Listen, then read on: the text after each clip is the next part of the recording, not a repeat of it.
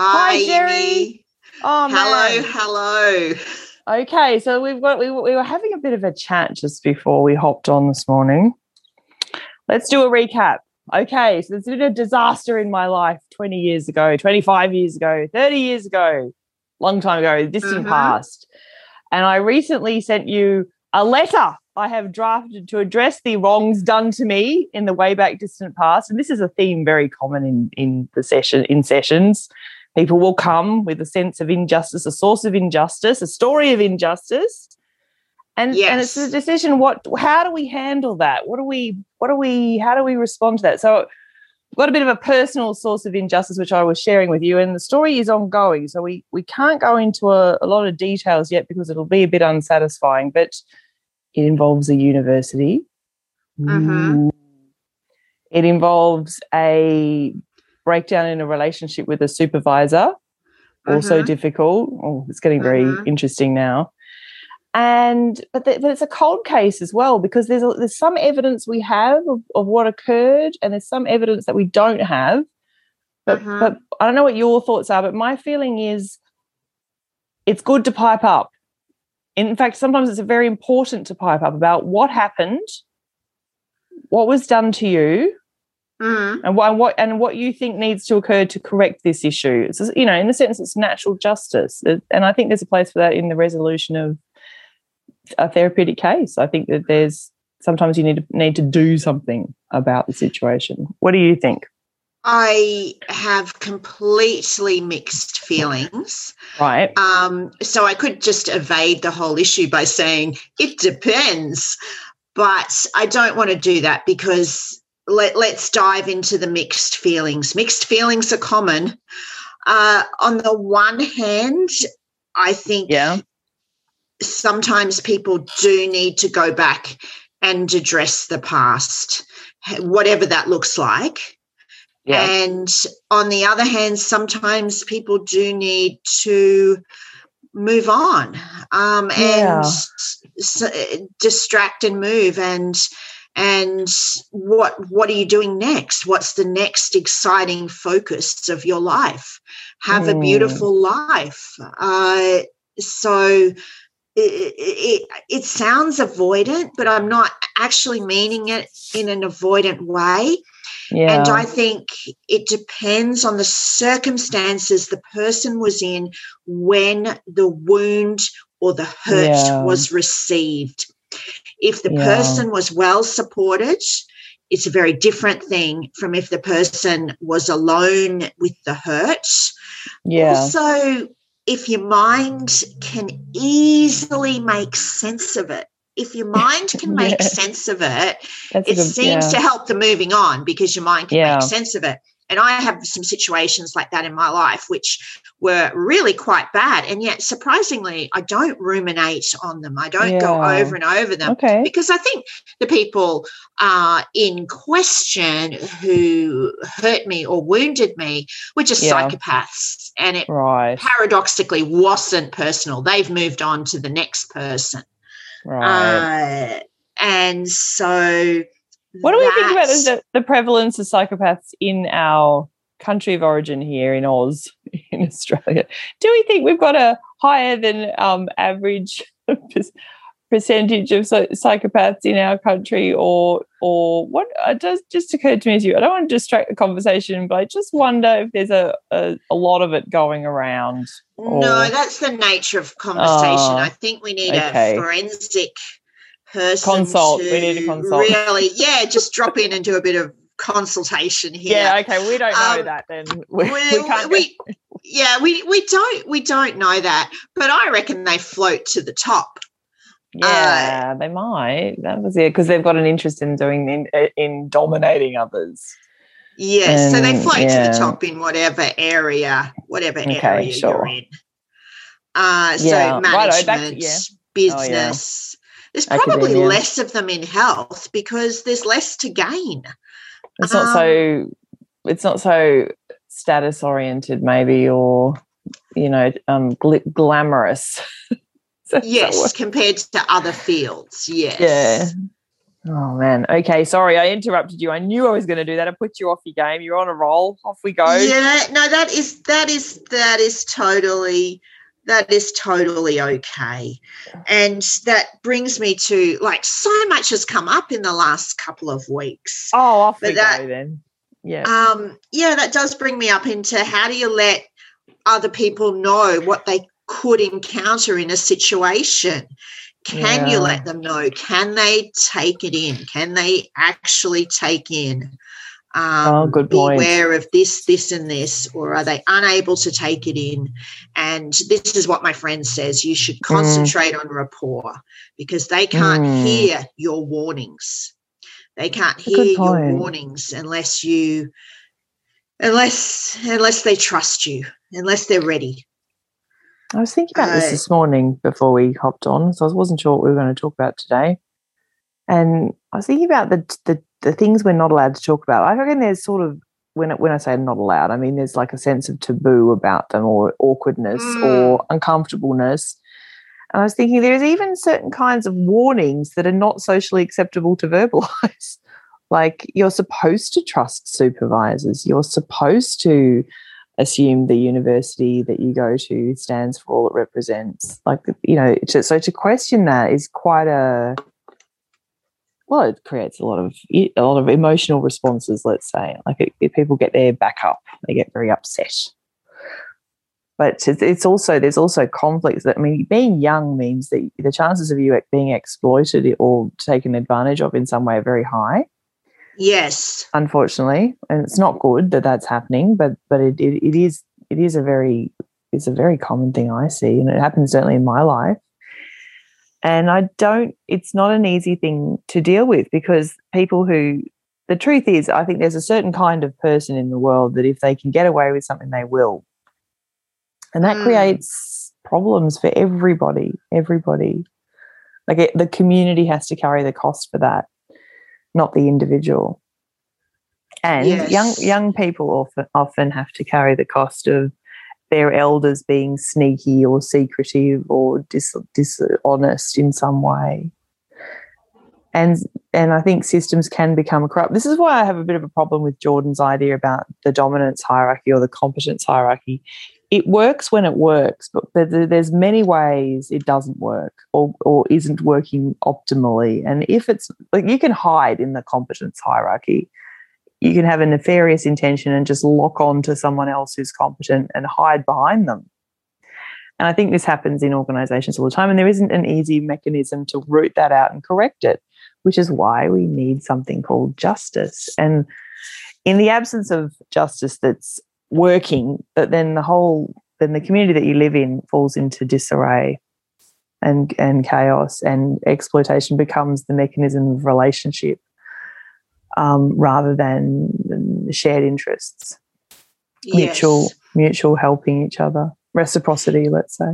Yes, that's the interconnectedness of all things, because do you actually seek justice, or do you cut your losses and move on? Yeah, it's a great question. I think you're right. It's horses for courses. It's like sometimes, and it's not clear why, isn't it? Like sometimes you can let something go. It's maybe your survival doesn't depend on it. But if your survival does depend on it, then you can't without surrendering your own life. And I think the persons that have violated a code of conduct or ethics or obligations towards you are not as aware that you can start a blood feud. And then it leads to violence, basically. Like you're perpetuating a culture of violence. Yes. Yeah. When you conduct yourself in a way that does not respect the rights of both of you. Yes. I know it's complicated. How do you? But so then I suppose maybe we're trying to sort of maybe unconsciously build a culture where it seems so basic, where sharing, reciprocity, respect for each other is actually happening. And I suppose you look around the world and plenty of examples of that not happening. Yes. So what do we do about it? And we've got a legal system which is mostly based on common sense. I'm going to say that very briefly and resist the cringe around that, but it's mostly because if it's not based on common sense, then it doesn't work. Yes. Yeah. Yeah. But then how often have we seen, how often has anyone seen? I think that this is in, the psyche of modern life, someone becoming obsessed by a legal process, whether that be unfair dismissal, whether that be a will, and they drags them into that. It drags them into a vortex. A quagmire. That's true. Yeah. And that's not paradoxically, they're not moving on. Well, I think in a situation where your power has been attacked, violated, or something's been taken from you, you need a way of making sense of what happened first and then figuring out how to respond to it without making the damage worse. Yes. So what are your thoughts on that, Gerri? Because I've probably got some thoughts, but I'm trying to figure out how to present them. So what do you think about, like, I get the idea about becoming mired in a conflict, especially a legal conflict, especially like during a separation or something where there's lots of back to court. Yeah, so many examples, workers' compensation, divorce. Right. I didn't even think about divorce. No, divorce is a tricky one too. Yeah, I would say even that this is not based on a huge amount of expertise, but this is a broad rule of thumb. I should say that caveat, but the legal process can damage people. They can get sucked into it, and it makes it really, really hard, especially when children are involved. And I feel for that. Yeah, that's true. Yeah, no, I do want to hear your thoughts, because as you can see, my thoughts are a little muddled, because we have this huge issue about whether you go back and visit the past, seek justice and sort it out, or whether you move on. But, of course, in parallel, everybody's just trying to earn a living, have clean underwear, get their kids the right kind of wheat bix, whatever that is. It's kind of confusing. It's very confusing. So it I guess the avoidance path is, what am I saying? It's not easier. I don't think it's easier at all, but it is widely taken. Good point. I'm trying to coalesce my thoughts into something congruent and helpful here. Okay, so when you've had a loss of some kind, someone's attacked you, life, a person, but you've had an encounter with malevolence, this has rocked you to your core. It really does. Whether you avoid it or not, you've got a dilemma in front of you that the world is not the way it should be. And then you've got to decide what you do about it.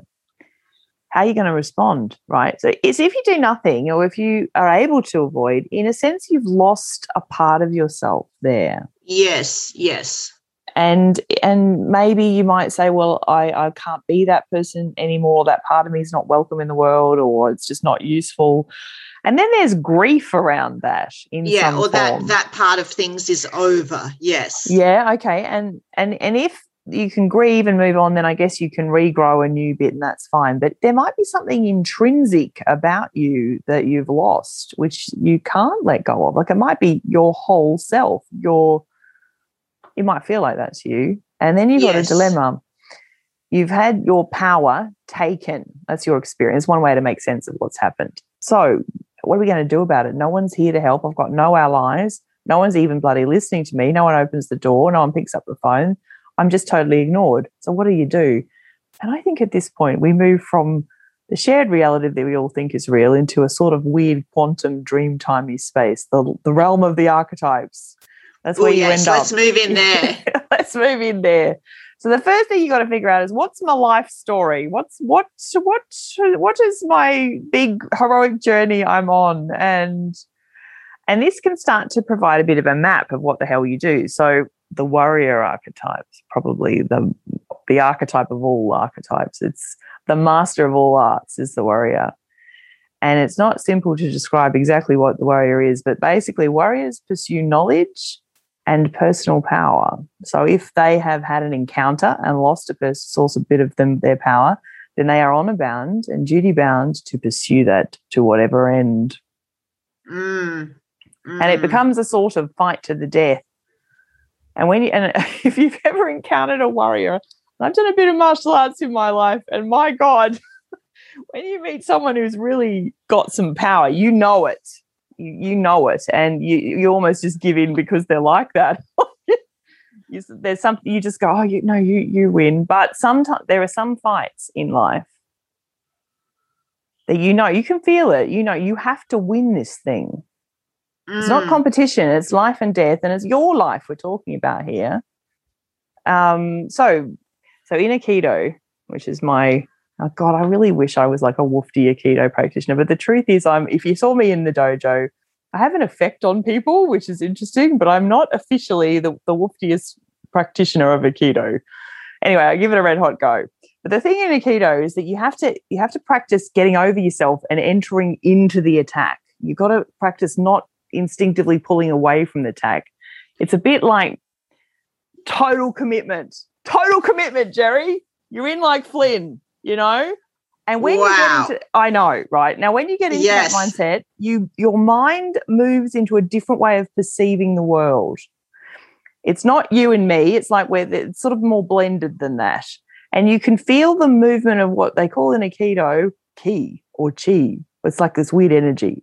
It's like the wind sort of thing. And this is a kind of power, and it happens in counselling as well. When you're connecting to the person you're working with and they're connecting to you, you can feel a sort of flow of energy and thoughts and topics and emotions, and there's some kind of ordering process that's going on there.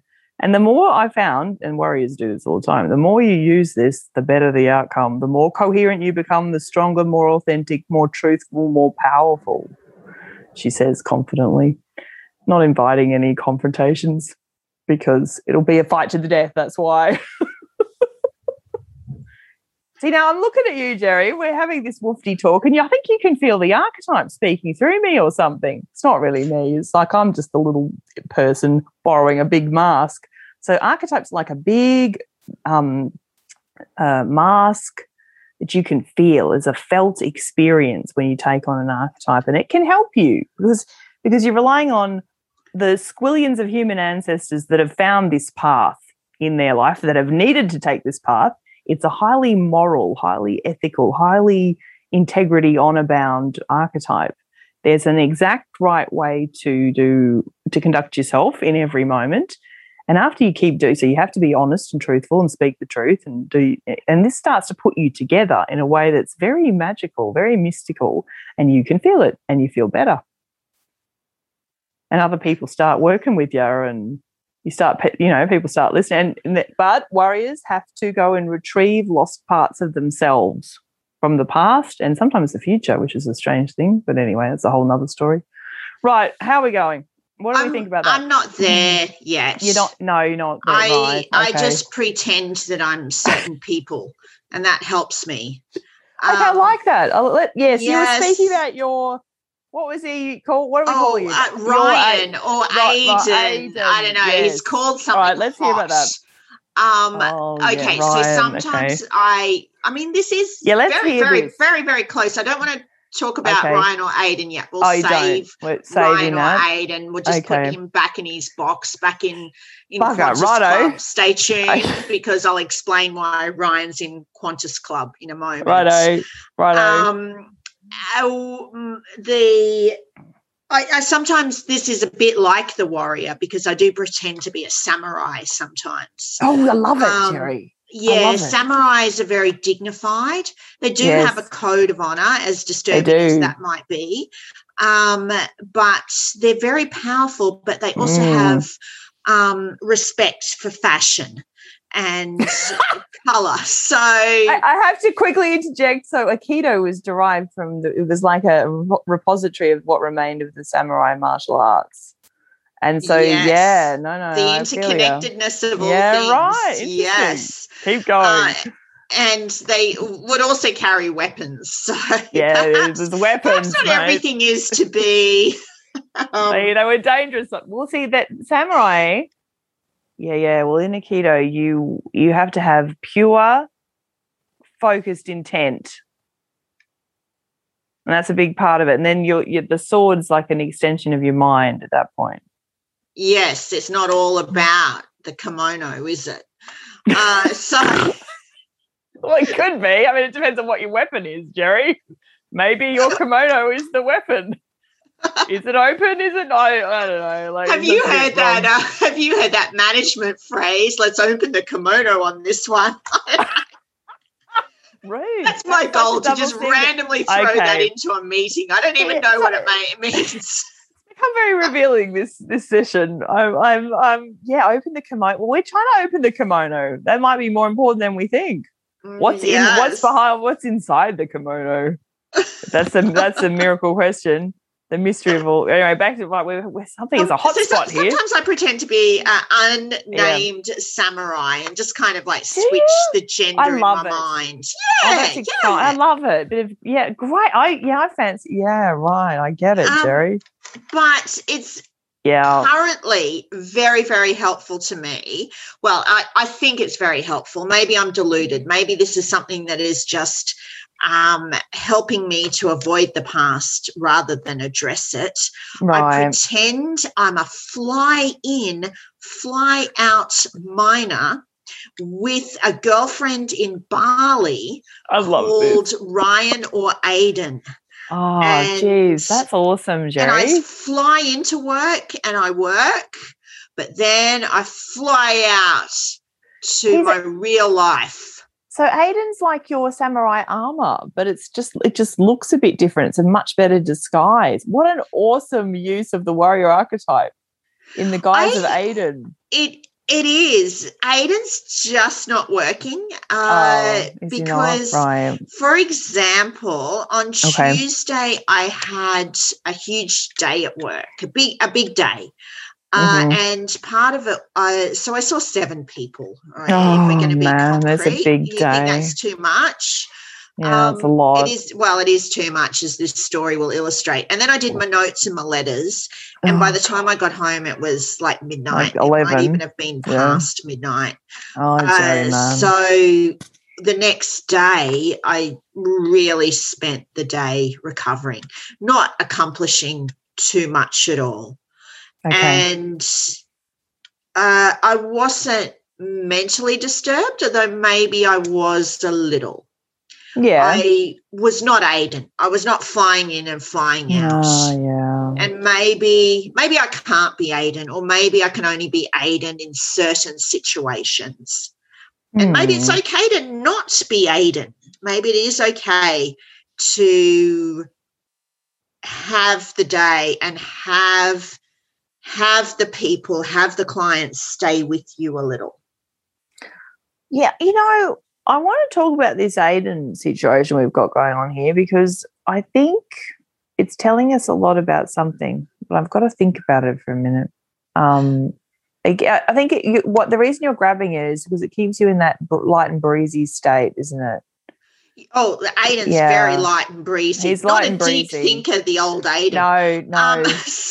He's a lovely chap, isn't he? Lovely bloke. He's a bit of fun.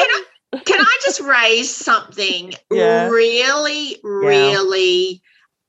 concrete? Okay, but that Aiden has a big kind of ritual changing him from his workplace to the rest of his life, right? I love what you've done with this. Yeah. So he'd have a shower because he has a shower. I have no idea what mining is like, but I assume it's dirty. No.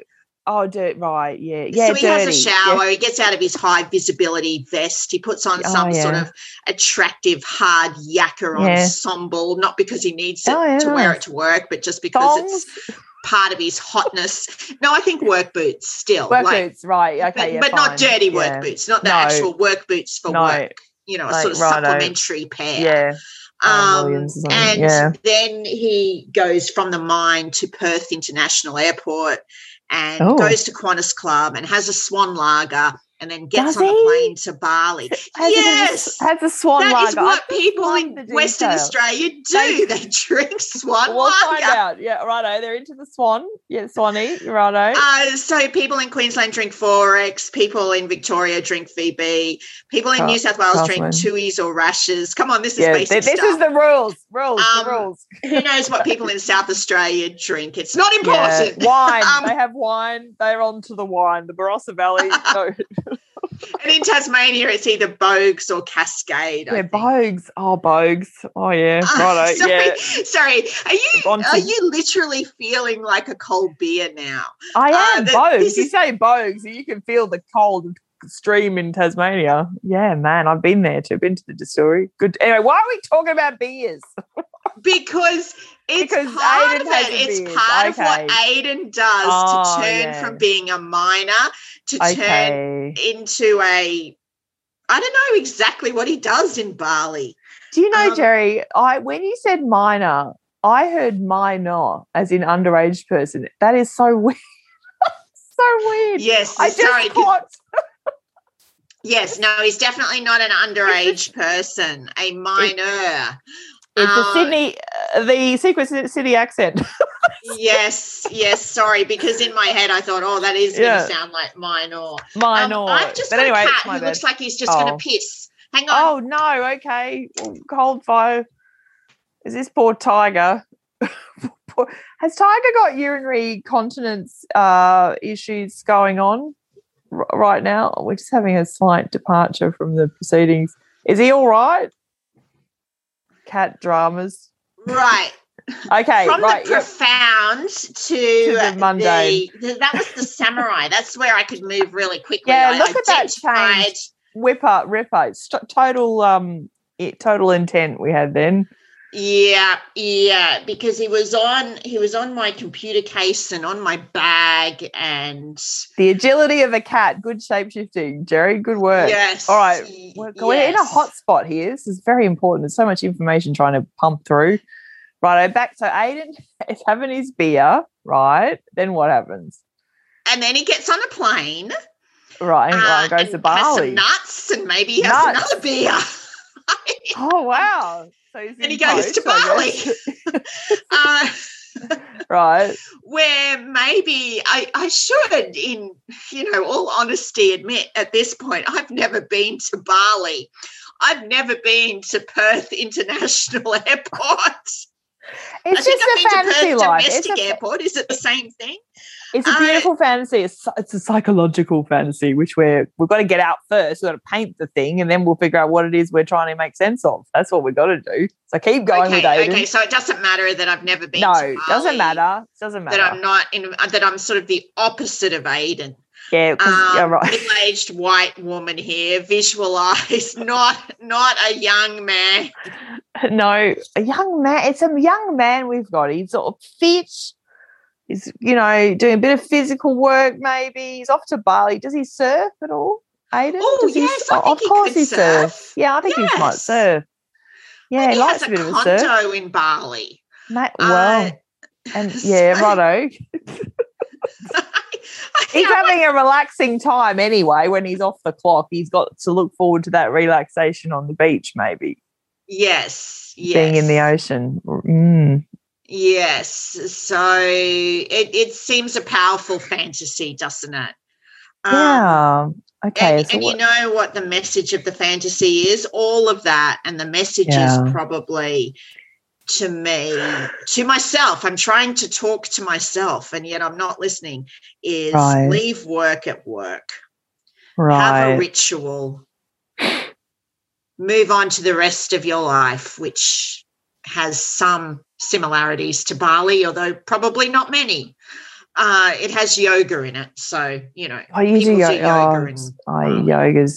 Yoga is aspirational for me at the moment. Amy, could you talk amongst yourself while I deal with the cat? Go and deal with Tiger. Shut him in the ensuite, and I think I've got to take him to the actual cat laundry. bathroom. All right, we'll just take a short pause. And we're back.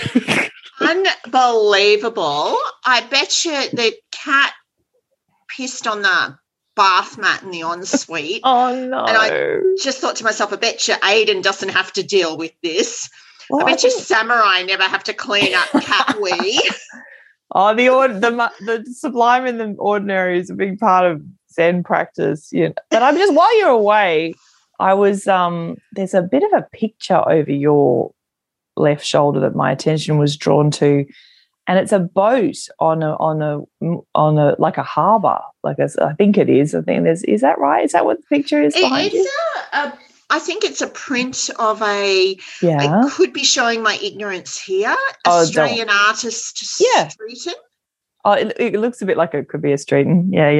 Yeah, so it's a print of a Streeton, but you're being very nice. You're not drawing attention to the nature of the feature wall, which was here. Which was here when we moved in. Okay? Right, yes. So. Feature walls have been a thing in the last decade. Well, okay, so if we add all these little flirts together, I feel like there's a theme of being maybe young, being at the beach, being freer, having less responsibility, maybe.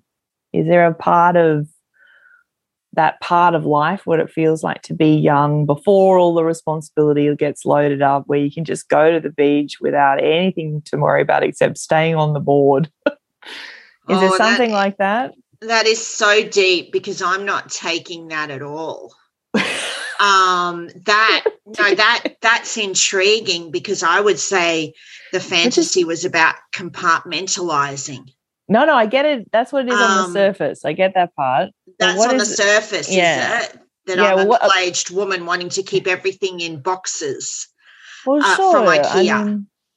But I'm wondering if there's a sort of a kind of human experience that's being not expressed very often, except when we think about Aiden. You know, it's like a way of saying, I want more of that in my life. I want more beach dreaming. I want more,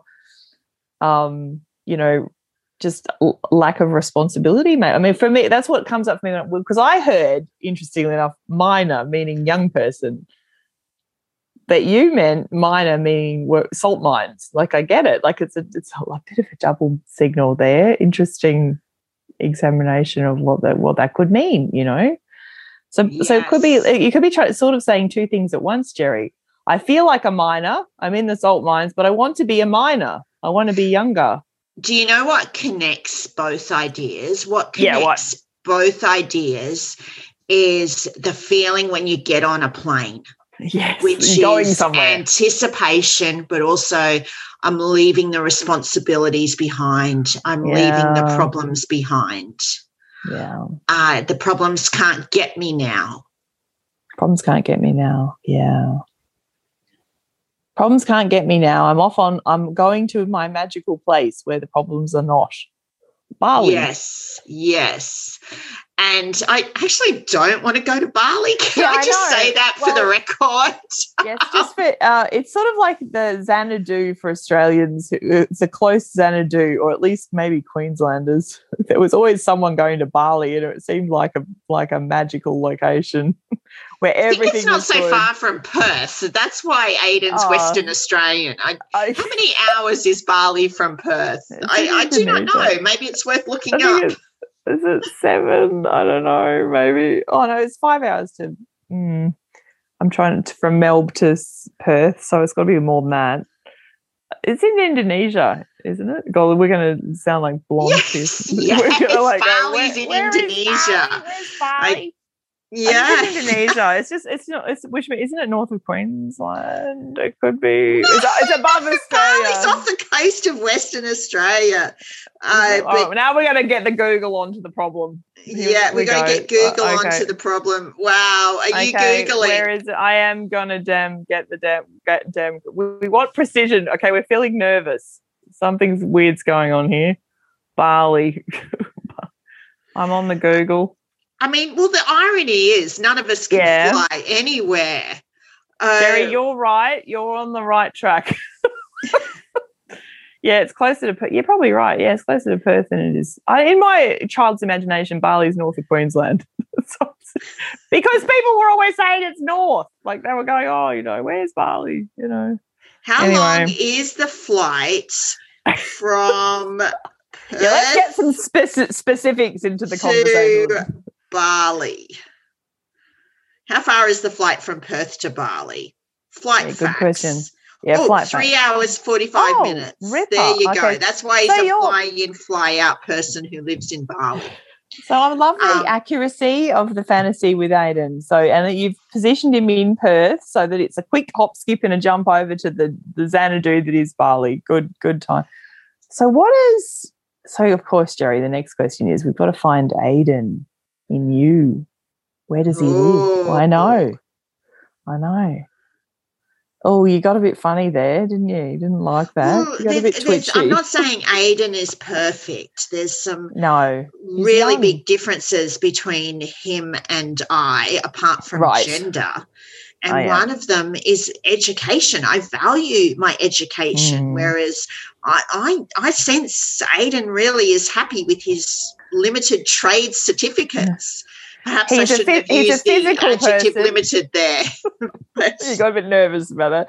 But he's a physical person, and there's very present in the body, you know, gets on the surfboard, gets down the mines. He gets around a bit, and he's young. That's what I'm taking from the Aiden fantasy. So I feel like there's something about the salt mine metaphor, you know, going down the mines. I don't know. But Aiden has an escape, doesn't he? He goes to Bali. Yes. He lives in Bali when he's not working. Oh, okay. So he's a expat, right? Sort of. Yes. Yeah. Yes. Who knows how that works? Well, do not let ignorance be a barrier to your fantasy life, people. So is there a feeling of being a little bit trapped in this story somewhere, like in your experience of this fantasy? Like, is there a feeling of, I mean, there must be, Gerri. Like, and then it might make us nervous because, like, well, if we feel that, we have to deal with it. So maybe we don't want to feel it. Is that where maybe the avoidance? Yeah, I think so. Yes, righto. Because all of my fantasies involve movement and travel and adventures in one way or another. So if we were doing Aikido, we would enter into the attack. We would sit with this, not move until we take the center of this thing, and like we'd blend with it, take the center and redirect the energy to the earth. That's what you do if we were going into it. If we were approaching this as Akidokas, we would be like samurai, to modern day samurai, Gerri, for all intents and purposes. That's what Aikido is. It's the legacy of the samurai transformed into a peaceful martial arts. That's the legend anyway. So if we were going to enter, we don't have to, but we've got the choice in this moment. Will we enter into the experience and try and understand it more experientially, or will we not? I think we should not in the time available. I think we should hover around the edges, perhaps watching the Karate Kid. That feels like the thing to do here. Just get the old Karate Kid up on YouTube. Mr. Miyagi, what a dude. How much do we love Mr. Miyagi? Everyone loves Mr. Miyagi. It's, you know, even Daniel's got a special place in everyone's heart. And the Halloween, the skeleton outfits, man, you just can't remember getting, and him being a shower. We're back to the shower. We're back to the shower again. You know, on the Halloween party when Daniel dresses up as he gets a shower curtain, he goes as a shower as his costume. Karate Kid 1. No? Okay, I've obviously watched it more than you. I don't think I've watched it since the 80s. So. There wasn't much to do in our secret city of origin except for watch Grease a lot. There was nothing to do in our secret city of origin, let's face it. No, videos, VHS. We had, and you had to tape it off like free-to-air telly. There was no television in the 80s and 90s, was there? Then, oh, God. This is why people became obsessed with the bill, because the bill was actually... the bill? Yeah, it was like your really life, but in the profound UK. Metaphor for life. I know. Oh, mate. Well, anyway, so Daniel goes to a Halloween party and he dresses up as a shower, which brings us back to the shower that Aiden has after he finishes his shift at the mines. So we're still on the damn dream. We just we can't escape it, Gerri. There's something about this thing that keeps popping up. Jerry's like, no, we're not. There's an edge. My edges must be observed. I need to feel trapped because it's more comfortable and, frankly, more familiar. So there's safety in that, isn't there? Yes, yes. I know. Well, it's Yeah. true. You know, this is coming up a little bit in my world at the moment, this business of being in an uncomfortable, safe place. Like I think it might have come up last night in group. Oh, we had a mad session in group last night. I was thinking about you. I could have done with your help last night in group. We got on to food. We got on to food, and I feel slightly out of my depth with this, not being an official. We're not allowed to use the word specialization. I don't know how to describe it. Practice interest, skill set, well-developed skill set in. Like I was thinking about you banging on about eating disorders, and I was thinking it's such a massive area. It is a massive area. Massive. I had to defend myself and say I do not bang on. Oh, right. Sorry. Well, it is a massive area, and the distress is so profound. Well, you're right, because what I realised, not having given this some deep thought until last night at group, I thought everybody's relationship with food is really their relationship with caring for themselves, and it's so interesting to hear people how they describe how they think about food. Like, do they enjoy food? Is it a trial? Is it annoying? Do they just avoid it? Or like when you get people talking about what they do with food, I wonder if any of us have a good relationship with food. It just occurred to me maybe none of us do. And what does that mean? And where does it come from? It's hard to have a good relationship with food in the modern world. It is something that capitalism has and modern life has messed up for us. There's no doubt. It's true. It's really true. In my mind about that. However, there is a good side, and the good side is, or the side that is really meaningful and really positive, is when you think about it. Almost every culture, and when most 99%, in fact, name the culture that doesn't have this. I bet you can't. Yeah. That doesn't have a strong sense of hospitality. Yeah, good point. A strong sense of looking after people that come to your home, of sharing food, of celebrating with food, and of giving without giving generously around food, around drink, around hospitality. Every culture has their own way of doing that, but it's very strong. It's not something that is valued and something that is practiced. Yeah, you're right. Name the culture that doesn't have a strong sense of hospitality. No, it's not only hospitality, it's also a deeply ingrained knowledge about how to prepare food that provides that cares for the body. And I think certainly in Australia, because we've got the multicultural thing going on here, and also legacy of immigration, some of that knowledge has been lost and distorted, and is very hard to remain. It's like cultures have systems of preparing food, basically. Yes, it includes a complete nutrition program if you look at how it works. But if you have part of it, if you pick and choose from I don't want to name a culture because I can't claim them authority, but like the way people, like, you need vegetables basically, and every culture prepares vegetables in some way, and you need a source of protein, and how you prepare that is usually been developed from the place, the climate conditions, or the geography of the place that the tradition was developed. And it doesn't come to Australia unchanged. It's sort of, and that maybe you could say is a good thing, maybe it's not a good thing, but I just like the relationship people have with food was so interesting. Not to mention, we have a section of group we like to refer to as self-hatred corner. And it's taken us quite a long time to be able to articulate our feelings about ourselves in this way, because they slink off and hide. Anyway, so some of my group members were saying that they sometimes express this dislike of the self by depriving themselves of food. And they feel they get a sense of, they feel this is a good thing until they get dizzy. Yes. In the afternoon. And I was thinking about, and I thought, gosh, I could really get Gerri in on this conversation, because this is right up her alley. We never crossed the food conversation. I've been running group for almost 10 years, and not people do come and go from group, but I just thought, man, we got to talk about this food thing.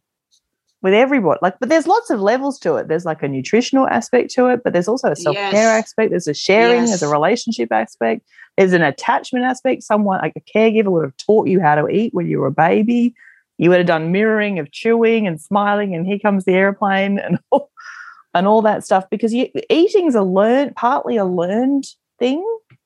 Digesting is a really important process for mental health. Like if your stomach's not working, and your stomach can not work in a variety of ways, you got the gut biome, and you've got the diversity of nutrition that you need to give your body a diverse diet. It can't just be avocado and toast and call yourself a vegetarian. That's not a vegetarian diet.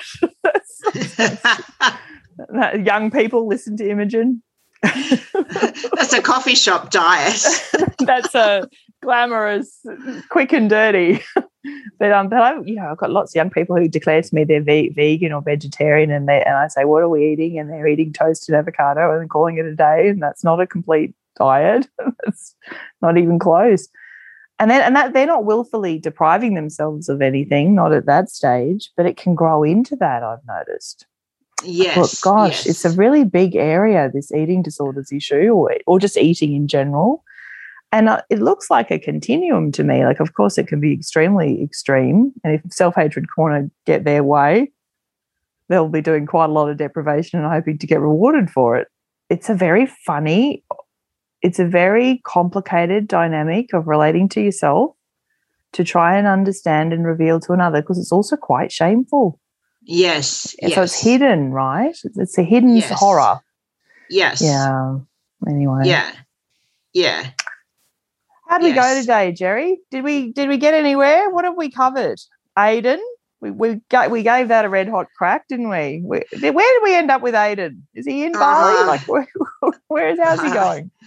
Aiden's in Bali. Is he? He's probably having his swan lager, just a few lagers, maybe. Yes. What kind of beer do people drink in Bali? Must find out. Oh, here we go. Right, I love the research that it reassures us to find the facts, doesn't it? Are we feeling a little bit sort of disoriented or uncertain or something? Is there a feeling of that in the room? I think so, but I think the whole world is feeling like that. Yeah. So I think that can be sat with. We just have to watch this space. Okay, we feel a bit sad or something, Gerri. I feel like there's a sort of melancholy or something wandering around. I think there is, but you know what? I think it is okay to be a bit melancholy. All right. Yeah, it's like totally okay. I'm just trying to notice it, like what does it need so that it's not hidden behind the couch like hiding, we're not in self-hatred corner. Yeah. They laugh when they tell me this, and I'm like, I don't know, should we be laughing? I don't know. We're just trying to understand it, I suppose. But it's extremely hard to talk about self-loathing, really hard. Maybe you need to joke about it so you can talk about it. We need a sort of cushion joke. Did you find want to hear the local beer in Bali? Yeah, let's have it. What is it? The magic of Google tells me it is Bintang beer.